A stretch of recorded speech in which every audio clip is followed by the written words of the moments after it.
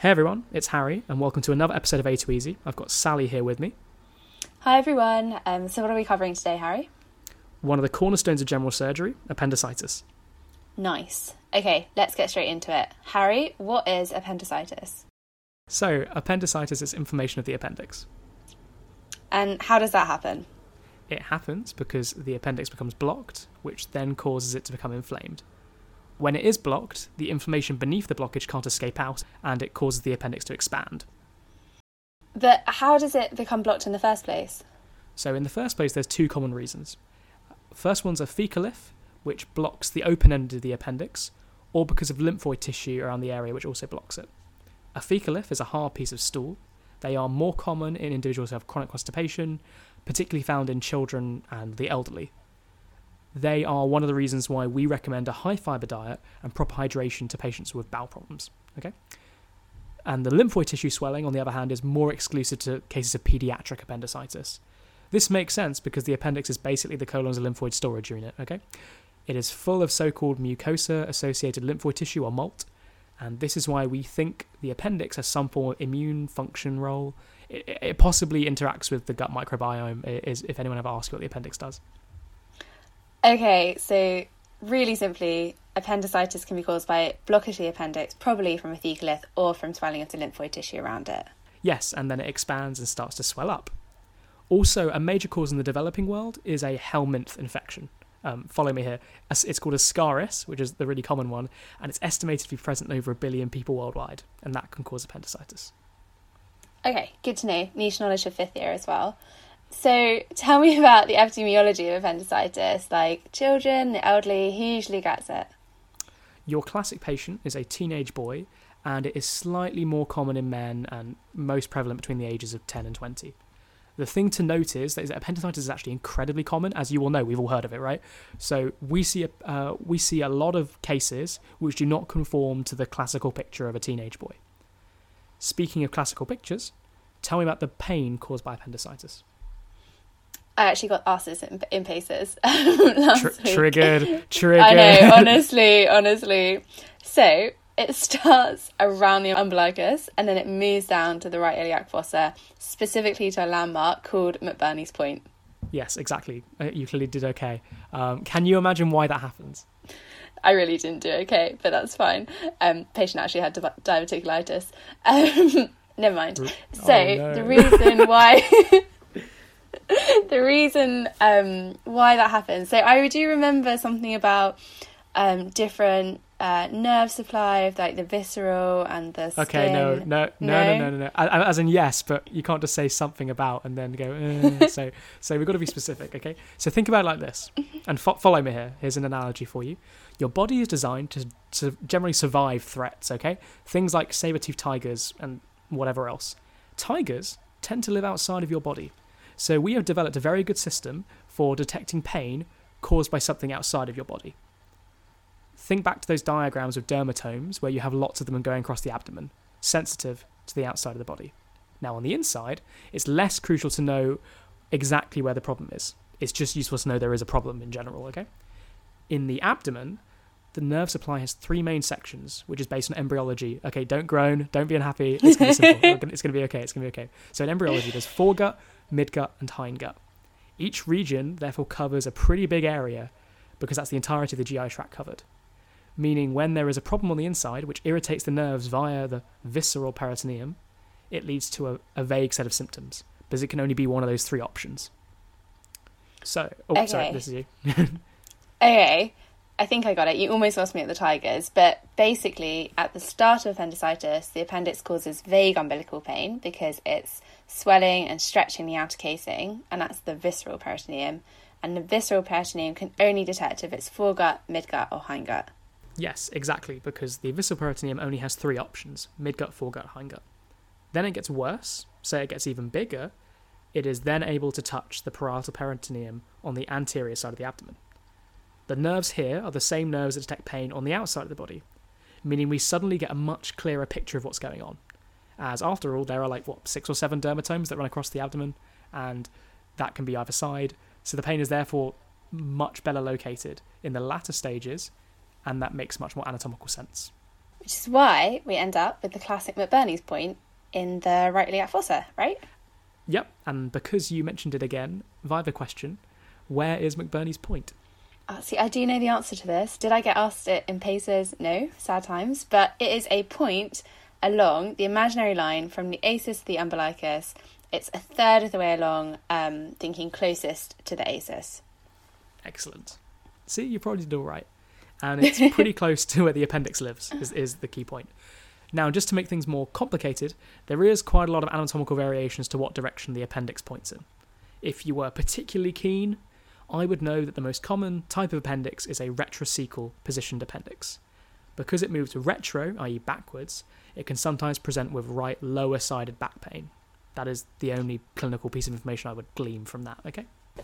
Let's summarise so far. Appendicitis happens classically in teenagers, slightly more common in males, caused by thecalus or lymphoid swelling, presents with abdominal pain that migrates from the umbilicus to McBurney's point. Are there any other features on the history that we should be looking out for that make it a bit more barn door? Okay, so we are specifically talking about acute appendicitis here.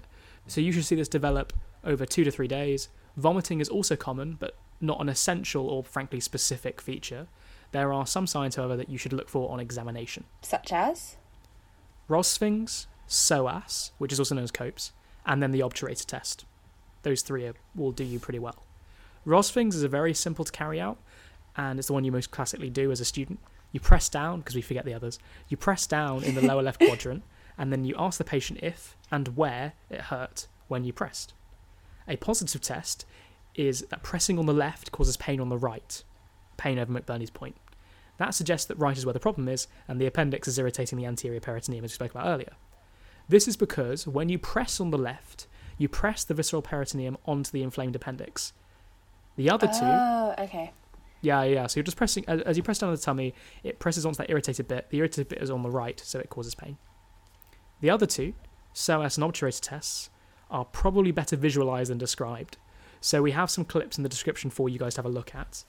The positive for each of these tests is pain during the movement of these muscles, which is because moving them brings them into contact with the inflamed appendix.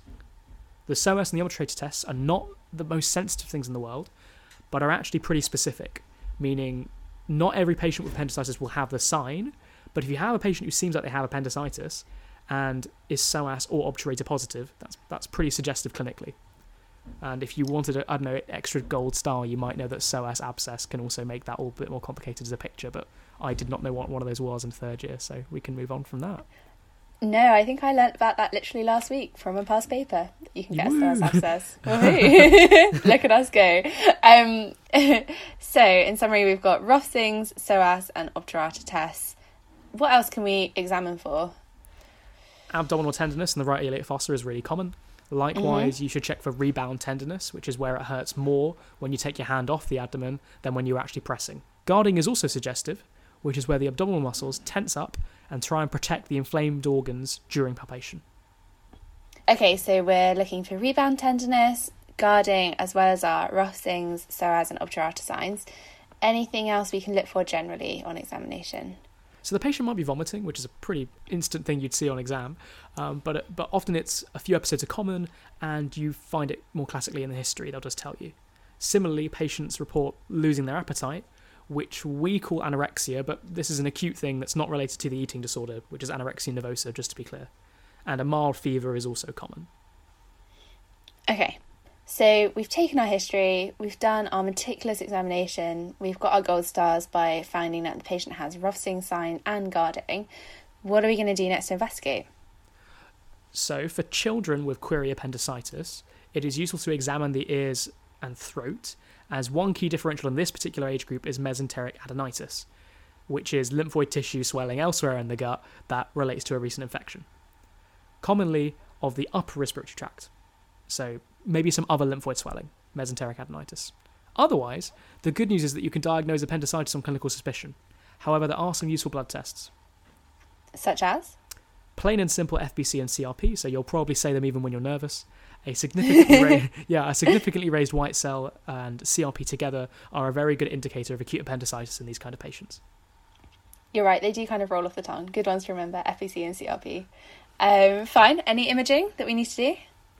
So this is where our sort of caveats and minutiae come in. Sometimes a CT abdo-pelvis, ideally with contrast, is done if there's any doubt over the diagnosis, which is common in older people where diverticulitis, so you shouldn't feel that bad about your paces, is a possible tentative diagnosis.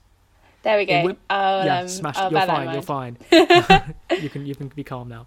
In women with childbearing age, you would consider doing an abdominal ultrasound scan, and that's to exclude any O&G related pathology like an ovarian torsion. Okay, but remember, this is third year, not fifth year, so just know it's a thing you would check for. Often, we just proceed to management. Right, yeah, of course, because it's usually a clinical diagnosis. And then, how do we manage acute appendicitis, Harry? You have two options, really. You have conservative medical management or surgical.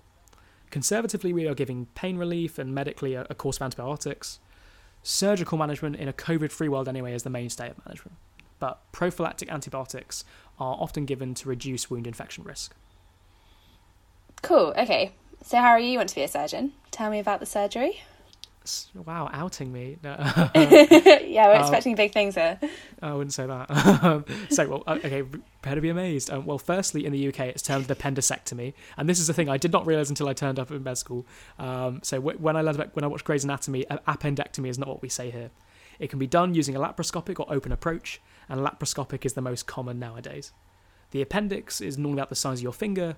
The surgeon ties it off at the base, where it connects to the colon, and then resects it, removing it using a small bag. You should be able to recognise the common appendicectomy scars for an open surgery. Is that the one, it's sort of oblique and it's in the right iliac fossa, right? Yeah, so this is the classic thing you'll see in like OSCEs and PACEs where they're just trying to like quick, can you tell me this buzzword answer, yes or no? So for absolutely oblique, short scar, right iliac fossa. For extra points, you could call it a gridiron scar. And if the scar is more horizontal and in a skin crease, that's a similar one, but it's called a Lanz incision. Ooh, okay. Gridiron or a Lanz incision. They're good words. I'm enjoying them. You're so odd. Anyway, okay. I don't really have a comeback for that. Sorry. Rude. No, it's fine. Moving on. Yeah, rude. Rude but true. Never mind. The other thing to mention here is that as the junior doctor, your job when seeing these patients is to be able to recognise that they are unwell and they need a surgical review. That is ultimately your job, okay? Just figure that part out. You'll be fine. And when you do that, you should make them nil by mouth for the sake of the surgery. And then because of that, you should give them some fluids, because they're not going to be drinking, alongside the analgesia we already mentioned. If they are vomiting, also consider an antiemetic as well to stop that, because a vomiting patient is an unhappy patient. Yep, that makes sense. Okay, so nil by mouth, fluids, analgesia, antiemetic, refer to surgeons. Done.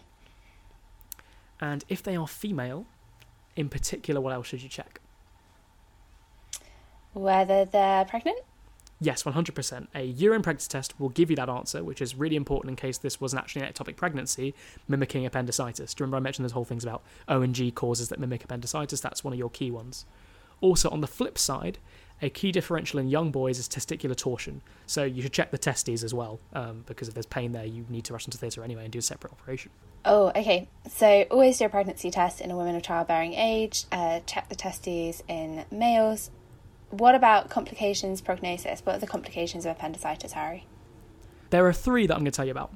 The appendix can swell so much that it cuts off its own blood supply, causing ischemia and then necrosis. When that happens, because it's ischemic and unhealthy, the appendix wall is weak and it can burst. And a perforated appendix needs urgent surgery. These patients need lavage, which is slang for washout. In this case, the peritoneal cavity with saline. In this case, you wash out the peritoneal cavity with saline to try and get rid of all the infection. Secondly, the body can realise there's a problem at the appendix, as well as us realising, and mobilise the so-called policeman omentum to cover the appendix and create an appendiceal mass, or an appendix mass. This complication is important because it can actually change the management. Here, patients are often given a long course of antibiotics for around 10 days instead. And an appendix mass, the appendix can actually just break down as a result of the infection. Finally, as with any infective process, it can lead to the formation of an abscess, which is a pus-filled collection, and as the old adage goes, if there is pus about, let it out. So you manage the abscess with a drain insertion, and the appendix will likely have autolysed in this scenario too. So you're not really going to remove it if there's nothing to remove. Crikey. Okay. Yeah, sorry, that was a lot. that was a lot. Although the policeman momentum, that was a throwback. I remember learning about that in like first and second year. Okay, so to summarise, as we said, in women of childbearing age, make sure you do a pregnancy test. In males, check the testes. And our complications, very briefly, include perforation, which will need surgery with lavage, an appendix mass, which will need antibiotics, and an abscess, which will need drainage, because if there's pus about, you let it out. 100% yes. Awesome. Okay, so, and the good news is the prognosis for appendicitis is actually very good overall, as you all probably know. Most patients after a laparoscopic procedure are able to go home the next day, and some with severe inflammation might be given antibiotics in the following few days. And I suppose the real good news is that brings us to the end. So, whoa. Finished. Yeah, we smashed it. All right, now to go revise. Yeah. Good luck, guys. Well done for making it through. This was a really useful one. Cool. Hello, this is Yvonne, and here is your summary on appendicitis. Appendicitis is the inflammation of the appendix, caused typically by either a fecalith or lymphatic tissue swelling. It is very common, but overall the textbook patient is a teenage boy. History features include 2 to 3 days of vomiting, anorexia, fever, and centralized abdominal pain. On examination, patients are classically tender in the right iliac fossa over McBurney's point, with Rovsing's psoas and obturator signs also suggestive. Key differentials include ectopic pregnancy and ovarian torsion in women of childbearing age, mesenteric adenitis in children, and diverticulitis in older patients. Diagnosis is clinical, but a raised white cell count and CRP reinforce the clinical suspicion. The main state of management is surgery, most commonly laparoscopic appendicectomy. Open surgery scars include chiridion or lung incision. 3 important complications of appendicitis are perforation, an appendix mass, and abscess. Perforation requires urgent lavage, an appendix mass requires antibiotics, and an abscess requires urgent drainage.